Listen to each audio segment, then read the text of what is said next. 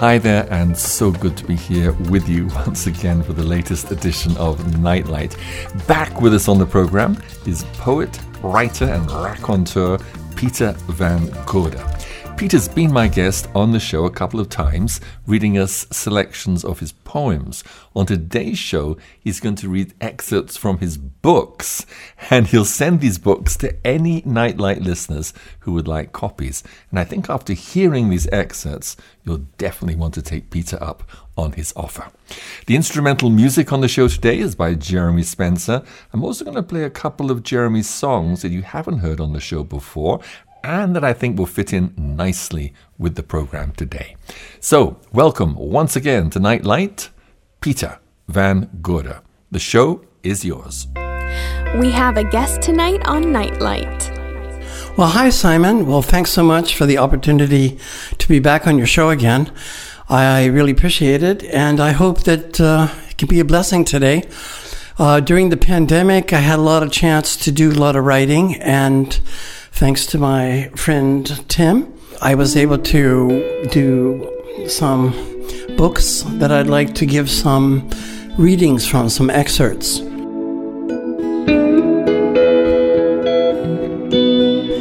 I had a breakthrough recently when the voice spoke to me. Freely you have received, freely give. In wondering what I had to give, I looked over and saw that I had a chest of stories that were gathering dust. And the voice spoke again and said, "Every writer that is instructed in the kingdom of heaven is like a man who brings out of his treasure both things new and old." Matthew 13:51 and 52. As I'm not getting any younger and didn't want to be like the rich fool who is building bigger barns to store his grain, but passed away in the night, and then whose shall these riches be? I thought it was like time to share what I have, and so here it is. These books are free to download and share, and you can reach me at new2mailbox@yahoo.com if you'd like one. Okay, so here's a little summary of the 11 different books and a short excerpt from each one.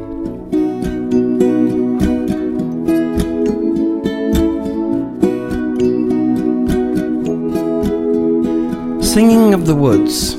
This is a collection of meditations on trees and what they give to us and impact our lives. It seems that trees have a lot to show us if we're willing to listen. Trees that break the bonds of death through split tombs. Trees that are renewed in the face of an atomic blast. Trees that are shaped into instruments of resounding beauty that touch our soul. Trees that grow to defy the harsh desert environment, and many more true stories of transformation and revelation.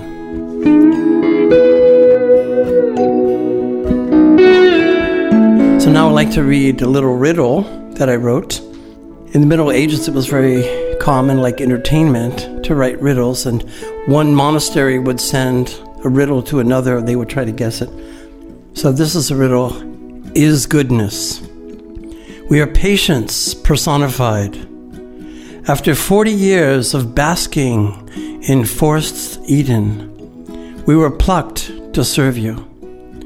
Sucking from our earth mother's breast, we were nurtured for this moment. We are ready for you to use us. We are eager to become a tool, a chair, a table, a frame. For then we live. We await your pleasure. Do with us as you will. We are earth transformed, almost, yet not quite, flesh. Sap instead of blood transverses our veiny grain.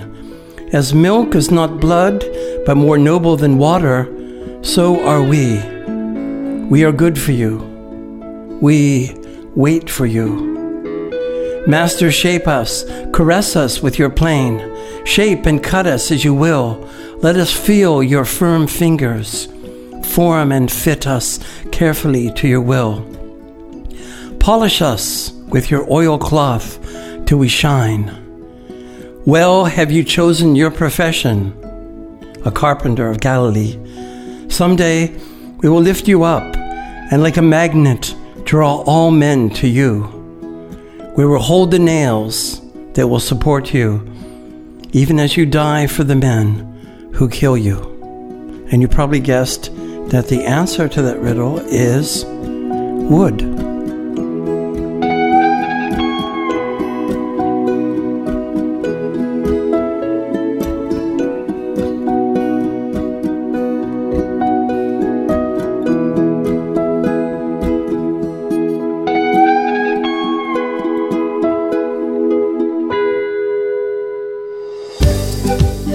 A soundbite with Nightlight. Run to Freedom. This is the true story of Josiah Henson, who was the inspiration for the book Uncle Tom's Cabin. It gives a first-hand account of what slavery was like and how his faith saved and led him every step of the way to the promised land, both physically and spiritually. I've tried to be faithful to Josiah's narrative, which was my primary source. At times, I included thoughts that he might have had that I received through prayer. It's my wish that this story will make people aware of their heritage and give an insight into the sources of racism that we still struggle with to overcome today. Chapter 2, Finding the Light. A few miles from our plantation, there lived a baker by the name of John McKinney. He was a living sample of what a Christian should be like. He spoke out against slavery often and insisted on always paying laborers an honest wage for an honest day of labor. He would not hire slaves, for if he did, the wages would go to their masters and thus perpetrate the evil system that he so detested. John had a high reputation of being an honest, upright man. He would often minister the gospel to the surrounding area as preachers were scarce. One upcoming Sunday, he would be preaching only a few miles away from us. My mother suggested, "You should get permission to hear him." "Oh, no," I protested. "I've been beaten too many times to ask that again."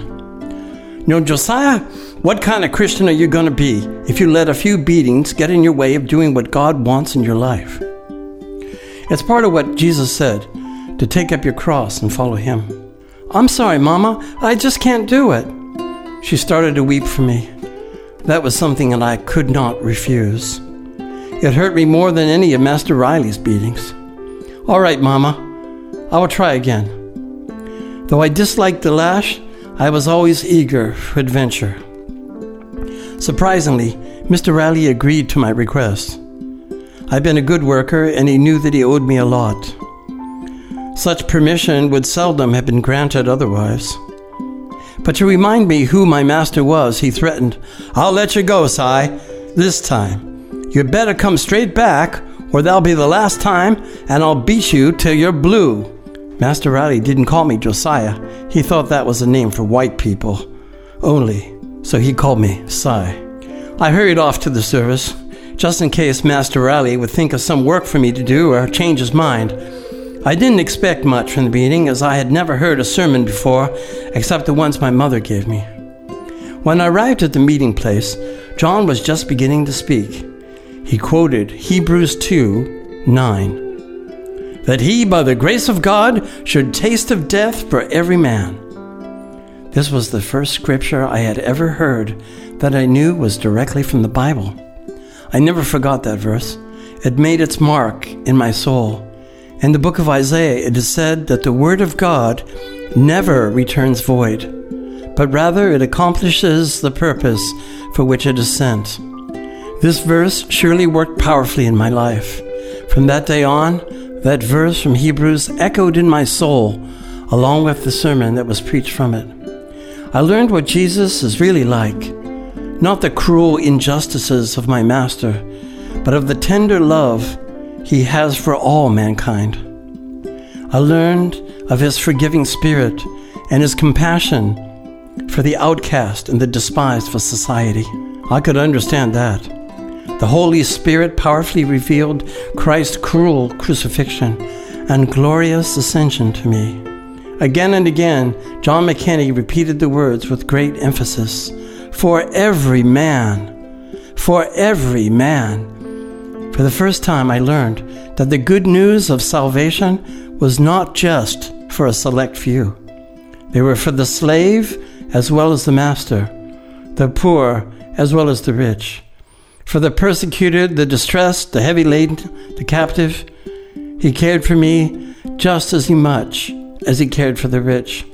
Imagine, he loved this poor, despised, abused creature, thought of by others as fit for nothing but endless toil and mental and physical cruelty. Oh, the wonder and joy I felt, knowing that I was loved. I would have happily died that moment. My soul sang, He loves me. He looks in compassion from heaven on me. He died to save my soul. He'll welcome me to the skies. I kept repeating these thoughts to myself. I was transported with delicious joy into another realm where I envisioned a glorious being of light and a cloud of splendor smiling at me. What a sharp contrast this was with the experience of the hatred and brutality of my earthly master. I basked in the sunshine of his love. I thought to myself, he'll be my dear refuge. He'll wipe away all tears from my eyes. Now I can bear all things. Nothing will seem hard after this. I felt sorry that Master Raleigh didn't know him. Sorry he lived such a coarse, wicked, and cruel life. I was so full of this divine love that my whole perspective on life changed. I loved my enemies and prayed for them that despitefully misused me. As I went home, I became so excited that I went off the road into the woods and prayed to God for light and for guidance. Although I knew so little of this new life, I know the Lord honored my heartfelt prayer. The events that unfolded in my life over the years that followed bear witness that He not only heard my prayers, but it answered them marvelously beyond my wildest imagination. Though I bore immense pain and suffering, it all seems like nothing now that I am enjoying the splendors of heaven. From this moment of hearing John McKenney speak, I had a great hunger to learn more. He had shown me at last a chance to rise above my suffering. I could not hold it in, and I began to tell everyone I could of what I had experienced. I prayed with those who asked for it and shared the vision from the other world that I had seen. In the few years, I became a preacher, and I believe I was useful to some. The difference between what I learned from His Word of how men should treat each other in love and the hatred that I saw in daily reality was shown very clearly to me within a year of my conversion.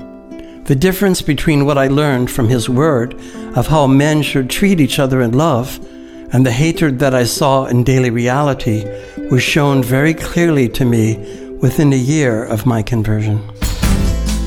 Bringing you peace in the midst of the storm. You're listening to Nightlight. Patrick, love slave to Ireland. This is St. Patrick's exciting adventure story written in first person and present tense. I could really relate with the struggles that he had in his faith life. His birthday is celebrated in many parts of the world on March 17th by dressing in green or getting pinched, shamrocks, parades, feasting, and listening to traditional Irish music. But few know the story of his persistent faith that overcame many difficulties. After reading this book, perhaps you will be able to tell it to others.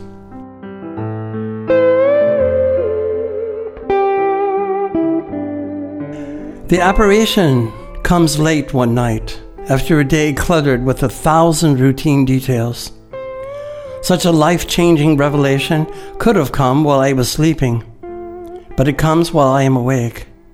I'm usually too busy with my own plans and ideas in the day, but now I decide to be totally still and cease from my musing so that God's thoughts might penetrate my mundane world. A hole burns in the sky. Another dimension opens up, the spirit world. I see a man flying closer and closer, holding scrolls in his hand. Behind him, in the blue mist, follows a multitude of barbarians dressed in rough animal fur skins, wearing thick brass bracelets around their muscular arms. They watch in silence. I ask the man who leads them, "Who are you?"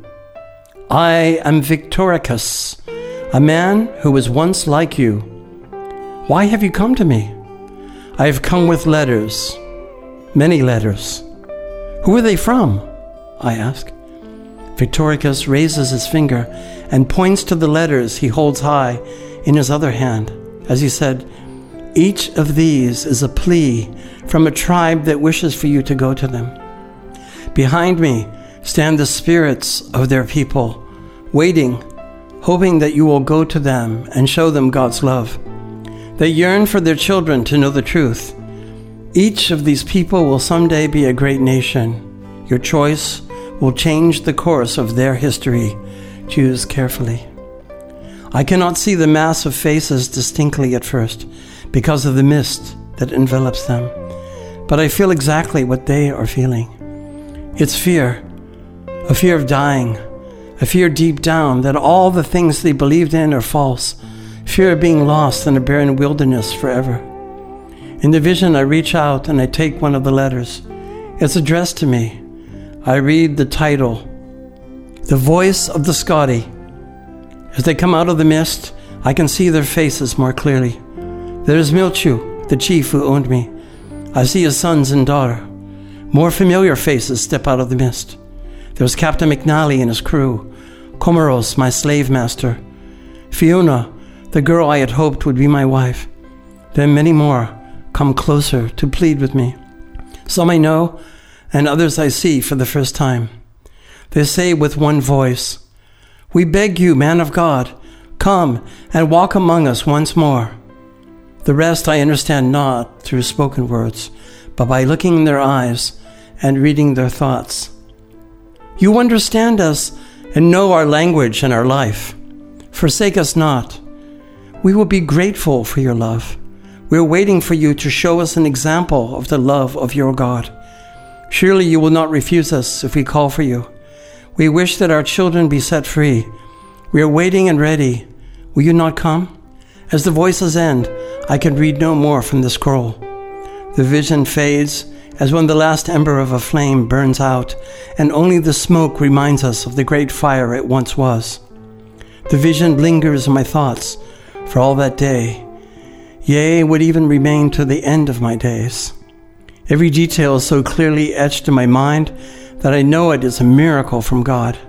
I've been given a gift of understanding their heart cry. Yet the dream disturbs me. It deeply troubles me. The Scotty did not ask for baptism or preaching, or that I would bring civilization or religion. They only asked that I would live among them as Christ's witness, that I would be a sample of God's love to them. It's a vision that will always be as a bright sun, melting my doubts whenever I am tempted to leave my plow in a fallow field and walk away from them. Early the next morning, as a crimson sun posts its head above a muted violet sea into the sky, I mount a horse and ride, trying to clear my troubled thoughts.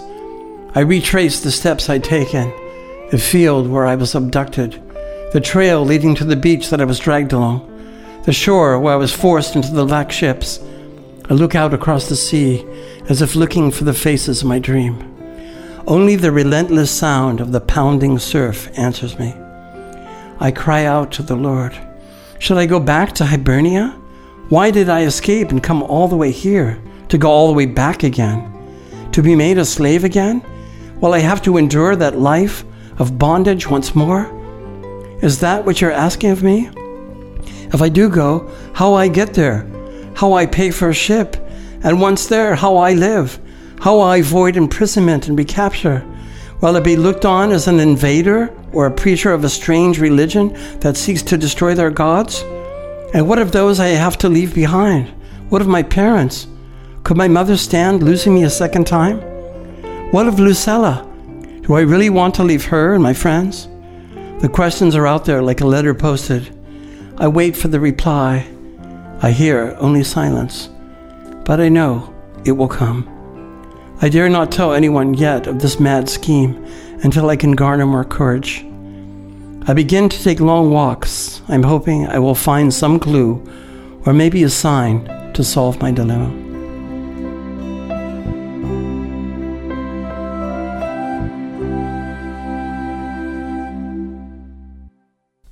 And I hope you're enjoying these colourful excerpts from the books of Peter van Gorder.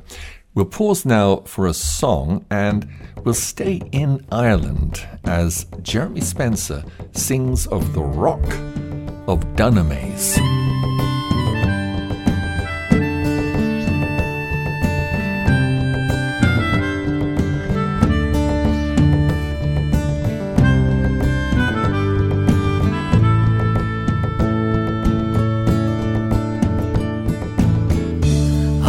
So they'd come with swords and guns to shame my daughters and claim my sons.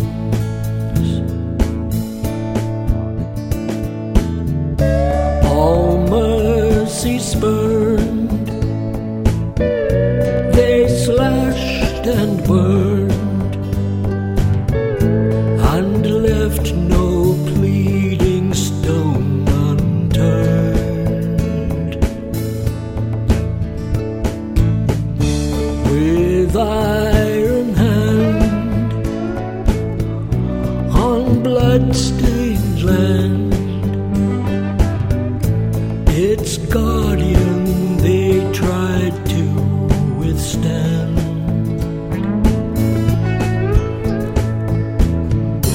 Rock of ages cleft for us, in thee we put our trust, while some sleep in the dust and wait. And though they come with sword and gun, its memory they cannot erase. Our Rock of Dunamis.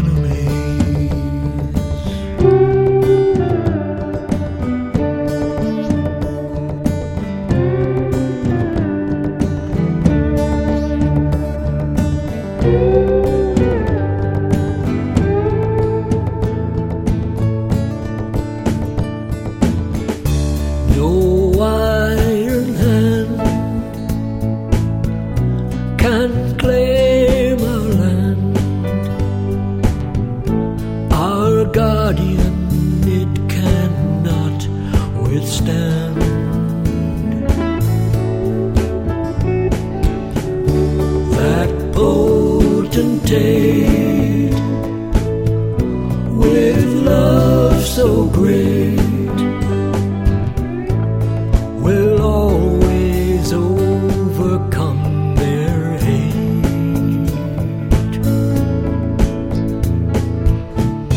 Rock of ages cleft for us, in thee we put our trust. This hope they cannot desecrate.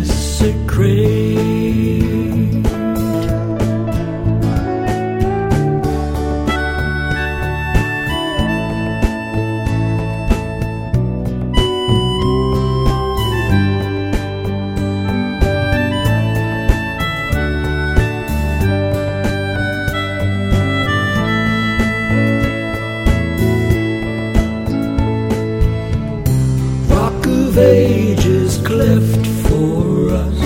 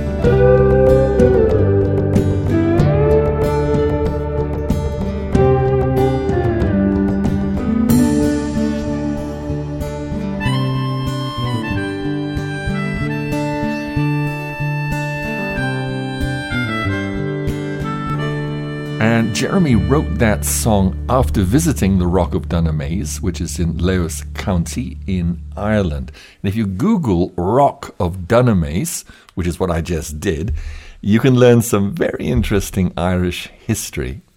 Well, back now to our guest on Nightlight, Peter van Gorder, who's sharing excerpts from his books and writings. Feeling all right while listening to Nightlight. Christmas Collage, Volume 1. This is an assemblage of 14 astounding thoughts and stories for the Christmas season. What do trombone players, Johnny Appleseed, a trapped bank president, a broken sand clock, and a haunted painting have to do with Christmas? Find out in this eclectic volume of Christmas joy.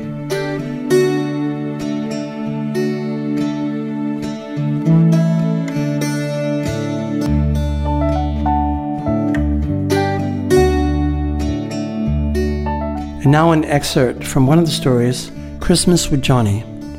Pa pulled out his fiddle and began to play and croon out some delightful foot-stamping music, and everyone began clapping along. Tom made more room by pushing the tables and chairs to the side, and Johnny asked Ma to dance. While the blizzard raged outside, inside it was cozy, with the fire blazing, and the air full of the happy strains of Pa's cheery music. Patience, Beth, and Tom swayed and clapped their hands as they watched Ma and Johnny dancing about the cabin, miraculously missing furniture and any other obstacles in the way. By the time Pa's repertoire was exhausted, the dancers were also. Everyone applauded, and Johnny announced, "I guess it's my turn to give you some entertainment, if you like. Come on, gather round." The children eagerly pulled up the chairs round the fireplace where Johnny was seated in the rocking chair. "Well, I'm just busting out with stories. Well, I got more stories than a porcupine got quills, a bird feathers, or a river fish. But you gotta find the right one. I figure stories are a bit like clothing. They gotta fit the person who's listening, or it might feel a bit peculiar." Johnny pulled out the edges of his shirt to show how it fell to his knees, and the children giggled at his funny expressions. "Look at me if you want an illustration of ill-fitting clothing. So why don't you ask me some questions, and the good Lord willing, we'll spark a fire to blazing." The children nodded in agreement, but Johnny caught himself. "Before we get a paddling, we best push our canoe into the water with prayer. Lord, quicken me the stories you want me to be telling. Bring them to life for these precious young uns. Amen." Beth was the first one to timidly ask, "Oh, why do you plant apple trees?" "That's a mighty fine question to get me going," he said as he pulled some apple seeds from his bag. "I got a vision that I'm working for." "A vision?" Patience asked. "A picture inside your head and heart that's telling you what needs a doing, and that just eats you up until you're moving to do it," Johnny answered. "The young prophet Jeremiah said it was like a fire in his bones that had to bust out and burn. You see, apples are wonderful creations because you do so many things with them, and I figure there's more yet to be revealed. You can slice them, chop them, stew them, brew them, juice them, pickle them, roast them, and much more. Some people are wondering about the secret of the universe when a marvel is sitting right smack dab before them just waiting to be discovered." Johnny reached into his bag and pulled out a handful of seeds for the children to look at. He held one between his fingers. "Just plant this here seed in dark, rich soil. All it needs is rain and sun. And in a few years, you'll have a grand apple tree for generations to enjoy. If the Creator can work such a miracle through such a tiny seed, just think what miracles He can work in each of our lives if we let Him. We're all a bit like seeds in a way. We can lie useless and never grow a bit. Or we can grow and sprout blossoms of delight, grow leaves of kindness and caring, and then give to the world apples of love and joy. From the seeds within us, we can plant countless seeds of peace and happiness that will continue to grow in the souls of others for years to come. The gift of an apple tree keeps on giving, and that, my friends, is why I plant apple trees. With this, Johnny put his precious seeds back into his bag and took a healthy swig of cider. "But how do you know where to plant your trees?" Tom asked. "It's like you hear a still, small, heavenly voice inside you telling you which way to turn, which fork in the road or path in the forest to take, like an angel whispering in your ear. I get led to plant 'em near where the folks will benefit from 'em and mind 'em. And when I've been obedient to the heavenly voice, I've never gone wrong. One time, I almost fell off a cliff, but I felt a nudge that kept me from falling. Maybe 'twere an angel, too," said Patience, eyes bright. "Could have very well been," Johnny said. "You're talking about hearing the heavenly voice," said Tom. "Do you hear it out loud? Who is that speaking to you? Do you think angels are real?" "Whoa, that's a heap of questions, young fella. Let's see, where do I start? I know angels are real because I got 2 of them tramping round to me at all times." "Really? How do you know?" Patience asked. "I feel their presence with me. A few times I even got a glimpse of them appearing majestic and radiant like. One of them told me her name was Blossom. She's tall with flowing red hair and wears a blue robe clear as the sky on a spring night. Her companion is named Seed. She has blonde hair and a smile that could melt a snowdrift. I couldn't make out what she was wearing. It was a bit dazzling for my eyes, but I tell you, it suited her just fine. Anyways, they were both mighty pretty and elegant and full of light, like a dawn coming up on a misty lake. I reckon the wild animals don't hurt me none, 'cause they must see them, and that's what calms them down. I know they wouldn't harm me for the world with angels like that walking with me." Johnny had propped his feet up near the fire, and Beth, who had been quiet up till now, said with a giggle, "Mr. Johnny, you have funny feet." "Ha! Oh, these 2 friends," said Johnny, as he proudly twiddled his toes. "Most folks ask me how I come I don't wear shoes. I tried wearing them, but my feet didn't take kindly to them. To tell you the truth, I like nothing between me and God's good earth. Shoes kind of get in the way of that. After all these years, my feet have become as tough and hardy as shoes. Why, one time, I was just strolling along when a venomous snake jumped out at me and sunk his fangs into my heel. I guess he didn't get a good look at my 2 angels I was telling you about. That snake hung in there with all his might till I shook him loose. But thank the Lord, he took the sting right out of the snake's bite." Johnny pointed out the white scar that was on his heel. "Another time, I used these here feet to silence a preacher who was getting a bit uppity and so long-winded. He was judgmental, folk, which the good Lord never was. He was yelling and hollering like he was fighting bees, except there were no bees to be found. That preacher said, 'There ain't no one alive who lives like the early disciples. You frontier folk are losing your religion. Why, I hear tell some of you were starting to buy such vain things as calico for your dresses and store-bought tea. Is there a man alive today who is like the primitive Christians, traveling to heaven barefooted and clad in coarse raiment?'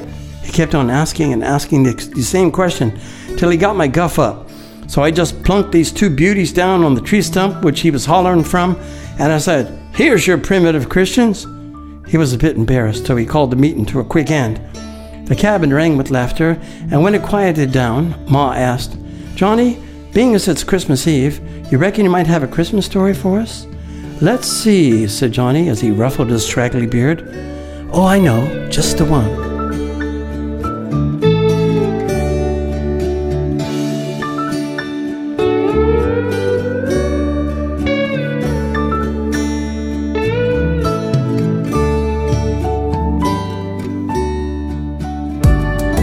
I feel all right when I'm listening to Nightlight. You're tuned in to Nightlight. Finding Eden, Volumes 1 and 2. These are some amazing stories from around the world of people from all walks of life who were transformed by the Spirit. These true tales are more fantastic at times than fiction. Stories from Iranian immigrants, former hippies, the ghost of Caravaggio, near-death experiences, and more. Things I left behind, how it began. Our stories of how we came to faith are powerful. These experiences show that miracles still happen today, and God works in our lives in very relevant and meaningful ways. Over the years, we've collected stories from Iranians, Afghanis, and people of other nationalities who have fled their countries for various reasons and have made their new home in Dresden, Germany. We decided to do a presentation at an event that was sponsored by the city for the annual Intercultural Days. In that presentation, we featured some of the stories of the refugees who have become Christians in our local fellowship. We have participated in this festival for the last 4 years. This year, our presentation was called Things I Left Behind. It was a multimedia theater performance that lasted 45 minutes, and each story was about 3 to 5 minutes long. A suitcase was brought on the stage and opened. Various objects were pulled out of the suitcase. Each one was of something they had left behind and symbolized an event in their story. Each story was enacted through mime. A soundtrack of the person reading their story and appropriate music was played, as slides were shown to illustrate the story being told. The purpose of this performance was to bring a better understanding of the background of the newcomers to Germany and to create understanding and empathy through friendships and positive faith. Here is one of the stories that were told.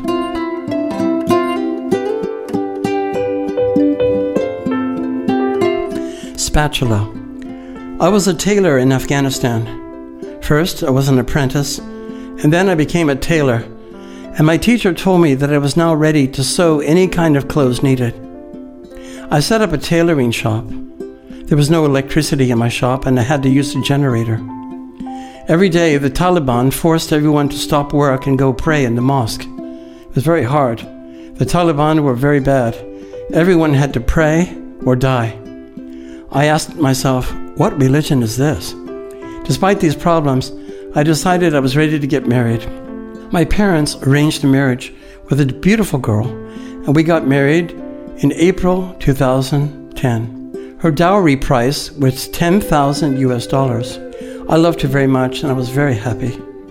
After we were married one day, she taught me how to cook different kinds of food. So when I see this spatula, I think of her. I'm a pretty good cook now, thanks to her. My wife said to me, "Come with me. I'm going to show you something.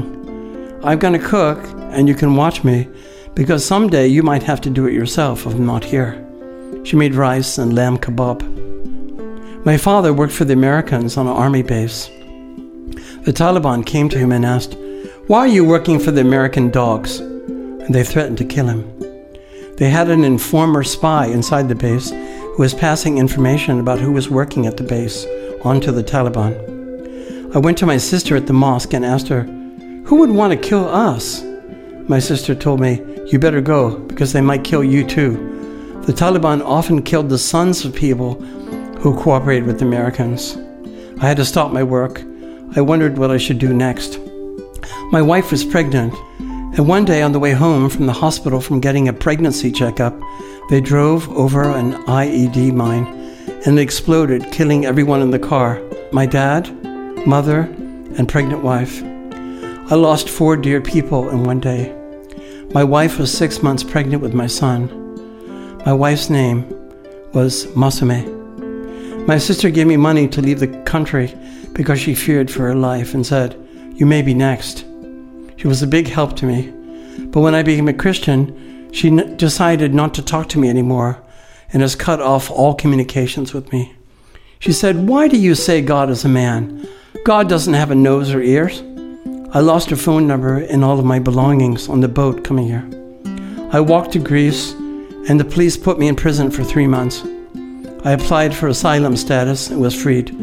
I met an Afghani believer who told me about Jesus and God's love. I became a believer. I read the Bible and memorized verses every day. I was baptized and became a new person. My life is a transformation story. Now I have a new family. I thank God because Jesus is alive. I could answer my sister, "You're right. God isn't a man with nose or ears. God is the spirit of love. But he sent Jesus to us so that we could see what God is like." Inspiring you to draw closer to God. You're listening to Nightlight.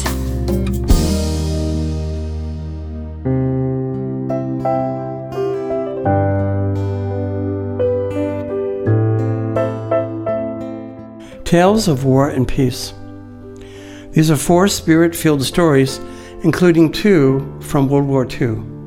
Al the Heiress in a spy story based on a dream, and historical records from Liechtenstein. The Shoeshine Boy, and from the Spanish Civil War, The Magic Boots. A live correspondent at the opening of the restored Mostar Bridge in a piece called Building Bridges, and a talk with the ghost of William Randolph Hearst in the castle that hate built.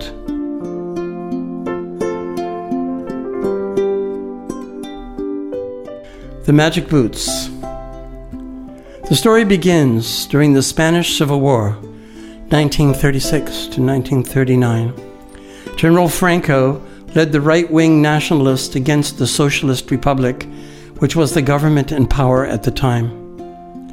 After winning a complete victory in April 1939, Franco became the authoritarian leader of Spain until his death in 1975. The following story is fictional.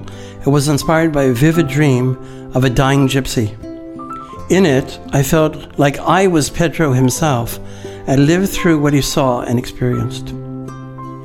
San Fernando, southern Spain, 1937. Pedro ran a few steps down the cobblestone road, jumped over sandbags, and then ducked into a broken-down doorway. He hugged the dusty cement wall tightly. The sniper fire ceased for a moment. Quickly he turned and fired a few rounds from his rifle in the direction of the sniper in the tower who was shooting at him. He pulled back to the wall again, waited. The gunfire did not continue. Another went down, he thought. It was in this way that he and his company worked their way through the town of San Fernando.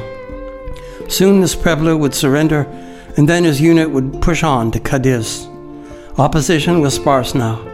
Franco's forces were gaining ground due to the infighting among the various factions of their enemy, the Popular Front.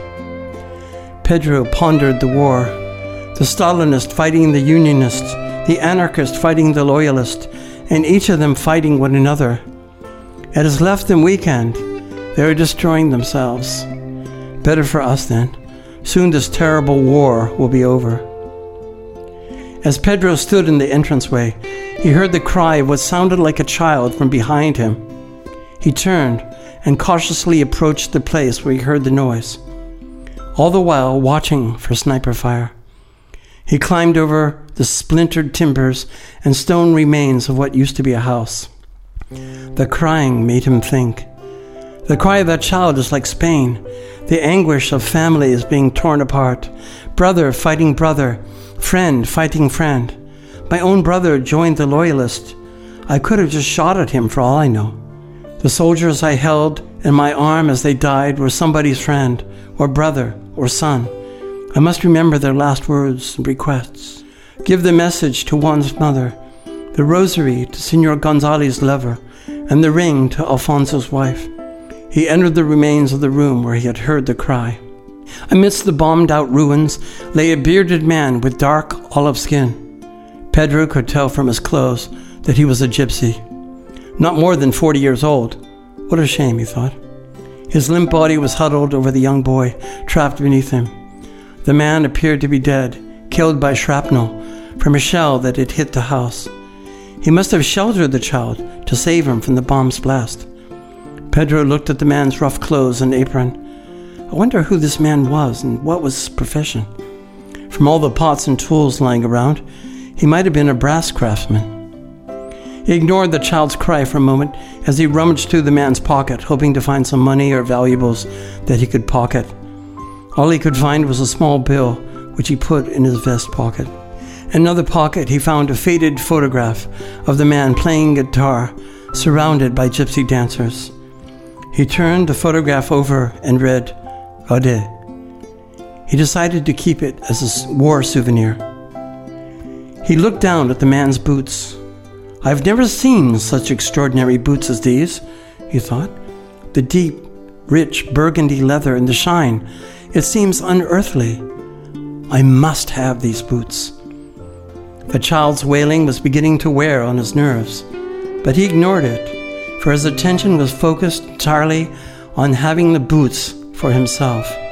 He stretched out his hands to unlace them. As he touched the leather, he thought he heard singing, a single resonating note. It scared him so much that he jerked back his hand. The singing stopped. He looked around to see where the sound had come from. Everything was quiet, except for the child's cries, which had turned into exasperated sobs. I must be imagining things. Perhaps it's this war. I have seen others go mad with visions, seeing the faces of those they had killed haunting them. Maybe I'm going crazy too.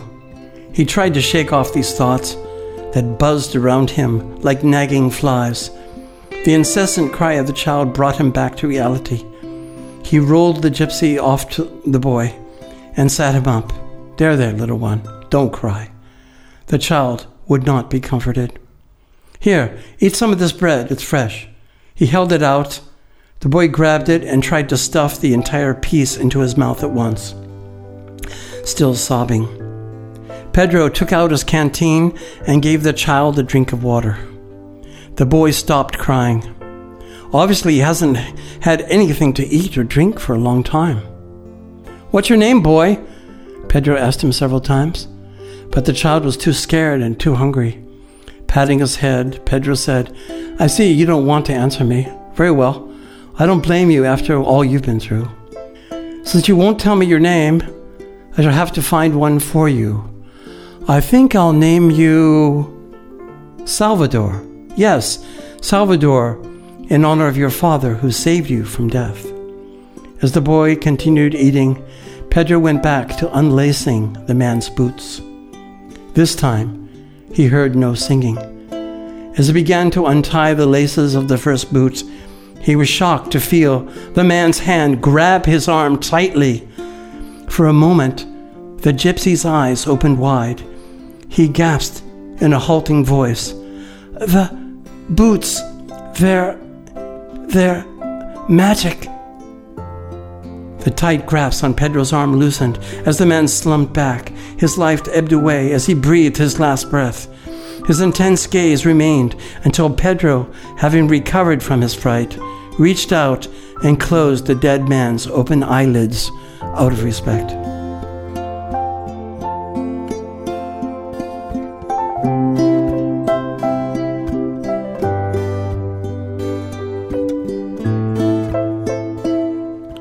Well, one more book excerpt to come from Peter van Gorder, but first, another song from Jeremy Spencer, who says, this one was actually written by Mark Knopfler, who did it as a song, whereas I gave it a poetical spoken treatment. I recorded it about 5 years ago with my French team, featuring guitarist Rick Ravasat. Well, this is another historical song set in the time of Napoleon, and I guess you would categorize it as an anti-war song. It's called Done with Bonaparte.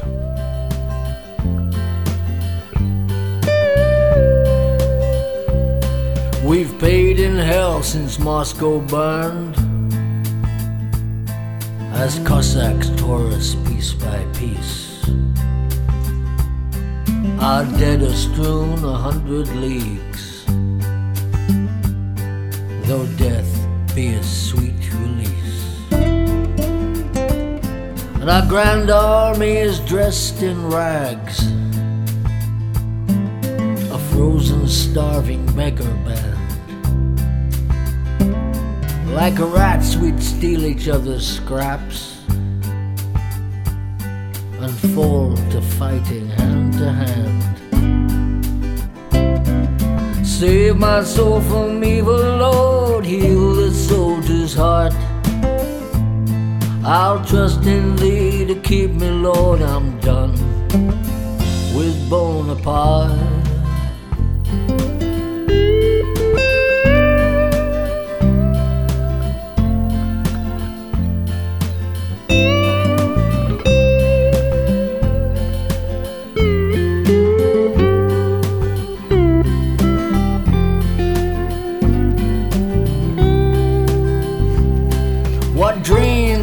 For us to dream, Spanish skies, Egyptian sands, The world was ours, we marched upon our little corporal's command. I lost an eye in Austerlitz. The saber slash still gives me pain. My one true love awaits me still, the flower of the Aquitaine. Save my soul from evil, Lord, heal this soldier's heart. I'll trust in thee to keep me, Lord, I'm done with Bonaparte.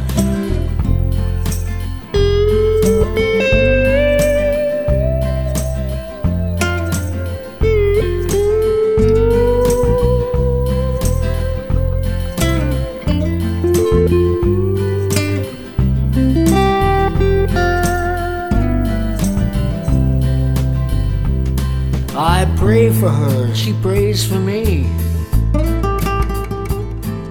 A safe return to my belle France. We prayed these wars would end all wars. In war we know there's no romance. And I pray our child will never see a little corporal again,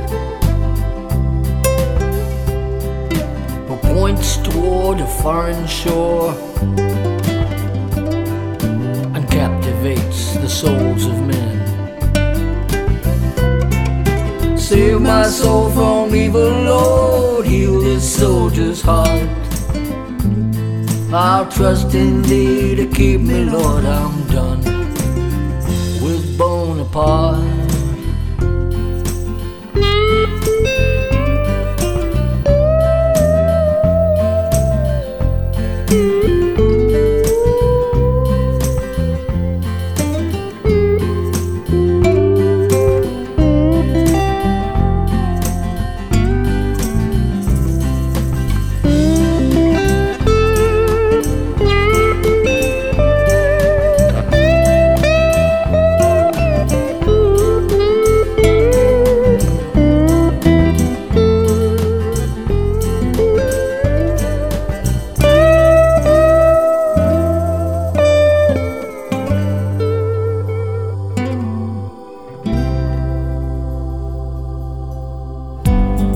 Like a candle in the night, it's Nightlight. More Than Conquerors. These are stories on overcoming persecution. While some of these characters are fictional, the stories told are nonetheless true.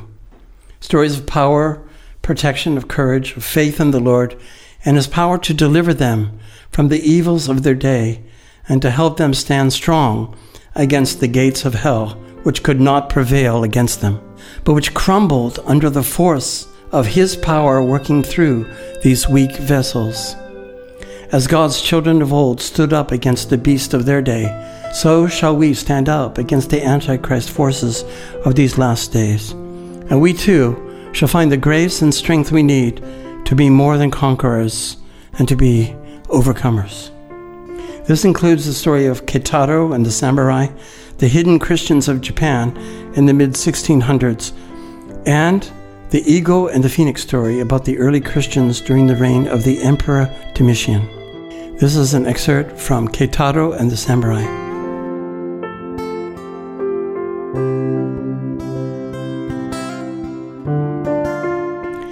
Introduction from a samurai warrior. With this sword I killed and conquered many. How much mightier is the sword of the Spirit which gives life. This sword brings death in an instant, but the word gives life and peace. It works in people's lives continually. I was told to appear before you clad for battle, that you may know who I was. Shinojo Sakurai. I hate this, Yoroi, armor. It is my past. To gain deliverance from my hell, I must tell my story, and you must pray to release me. It's an honor to tell the truth.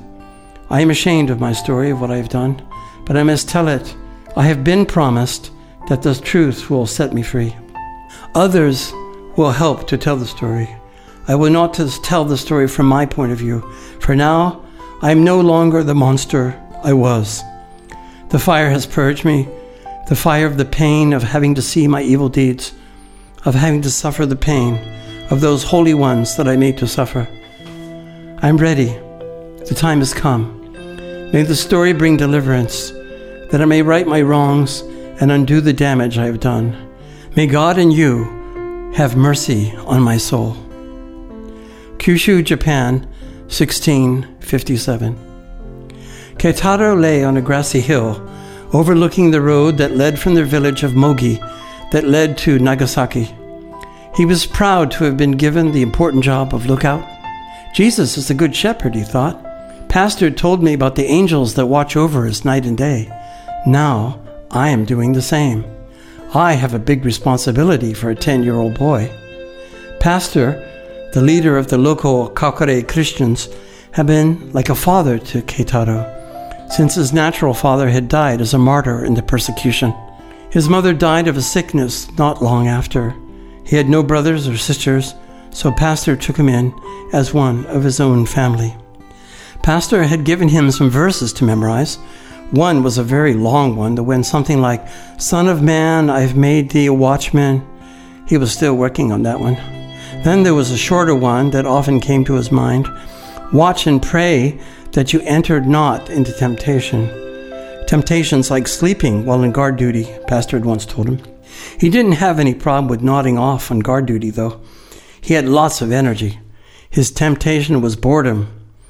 It was much more fun to be sloshing up and down in the big sea, trying to catch fish with the other men from the village, or trying to fly his new kite that he would enter in this year's kite contest, or carving his spinning top that he would give to his friend. But Keitaro could do none of these right now, so he again tried to memorize the verse about the watchman. Then he took to counting the leaves on a tree, but had to give up when he ran out of numbers. His imagination never seemed to run out, though. The clouds were as the empty pages of a book that invited him to fill them with descriptions of his wildest conjuring. At sunset, the dragons, cranes, and tanukis, the Japanese raccoons, that he had pictured in the clouds transformed themselves into a distant land of the city of heaven that Pastor had told him about. "I will travel there on my golden ship one day, maybe one like the Portuguese trading ship that I saw in pictures. But mine will be much finer. My ship will be of golden light and silken sails. I will fly through the clouds by magic." His thoughts were interrupted by another kind of cloud, one of dust. A troop of horses was coming toward the village. It took a few more minutes before he could recognize the banners that the horsemen carried. Those banners are from the Sakurai clan. Keitaro's mind was racing. They are dressed in full battle array, which means they are coming on official business. But what kind of business? No good business, I'm sure. I must run and warn the village. The soldiers will be there soon. I must hurry. Keitaro ran down the path so fast he could barely keep from stumbling, but his bare feet skillfully missed the sharp rocks, for they knew the smoothest part of the well-worn trail that led home to his village. He ran into the village square to the great bell that was under a large ancient cherry tree, where he had laughed and played at the village spring picnics. But he had no time for memories now. He was a man defending his village. He rang the bell by pulling back on the rope and letting it go. 3 gongs. That means official visitors. "You must hide," said the Otana, the Japanese village chief, to Pastor, who was busy writing a letter. "Not this time." "But you were target for the shogun's wrath, since he made the decree banning his subjects from becoming Christians. To disobey means death. Our last daimyo often looked the other way and did not enforce the edict, but not Sakurai. 80 times my eyes have seen the cherry tree bloom. My Lord has always protected me." "True," the Otana said, his fretful spirit suddenly calmed by the simple and quiet faith of this old man. "You have seen much adventure. How many times have you avoided capture? Too many to count, I think, Pastor said with a laugh. And one would think you've enjoyed the chase, too. I used to love the feel of my heart pounding fast, but now I'm tired. Perhaps we can find one of our friends who sails cargo ships up and down the coast. There are many who wish to establish trade again with the outside world and have heard the story of Jesus from other sailors. The next one is due to arrive next week. You could get a ride with them. I don't think so, but I will write a message to my friends in the north. Despite the decree, men like Pastor had cultivated a vast network of communication between the believers. One of their main lines of communication was the merchant ships, which hopped the ports along the coast of Japan, trading their goods. They would hide a message in a bale of rice or some other cargo. Some of the sailors were Christians who had met missionaries in their travels. At sea, they were free from the restraints of the tightly controlled villages. These sailors and merchants hoped for a day when free trade could again be established with the outside world. Japan's ports were closed to any foreign vessels. Only a tiny island off of Nagasaki named Jijima remained open, though only to Chinese and Dutch vessels. The Dutch had won this privilege by promising not to evangelize in any way. The two men were suddenly interrupted in their conversation by Kataro, running into the house. "The daimyo is coming this way. He'll be here soon. He has at least 20 other men with him," shouted Kataro. "Quick, everyone hide the papers."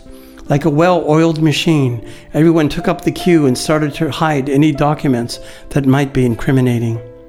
The most important document was a list of Pastor's contacts and locations of the believers. He opened the hidden compartment in the back of one of his candlesticks and placed the list inside. With a great flourish, the daimyo's retinue entered the village. Everyone was careful to avoid the warrior's gaze. A wrong look could provoke the samurai to anger, something that might easily cause them to lose their head.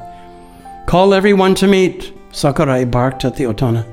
The bell was sounded again, and the men dutifully assembled. Many of the women hid in the shadows while others ran away, but the daimyo was not concerned with them today. It was the men he wanted to talk to. "I have information that the leader of the forbidden sect of Christianity is hiding in this village." Nightlight, nightlight. And the excerpts that Peter is reading from his various books really are cliffhangers, making you eager to know what happens next. And no worries, because Peter is happy to send you the PDFs of all the volumes that he's talked about on the show today. And these also, by the way, are beautifully illustrated. If you like copies, you can email Peter at new2mailbox@yahoo.com. And 2 is the number 2. new2mailbox@yahoo.com. And if you missed hearing Nightlight shows 247, Poems from a Raconteur, and 256, Crazy Waters, then you should definitely go back and listen to those on SoundCloud. Peter will also send you his 3 illustrated volumes of poetry if you also request those. Well, that's it for now. Thank you, Peter, and thanks so much, Jeremy, for the instrumentals and songs. And I look forward to being back again with you next time for another International Nightlight show. Bye for now.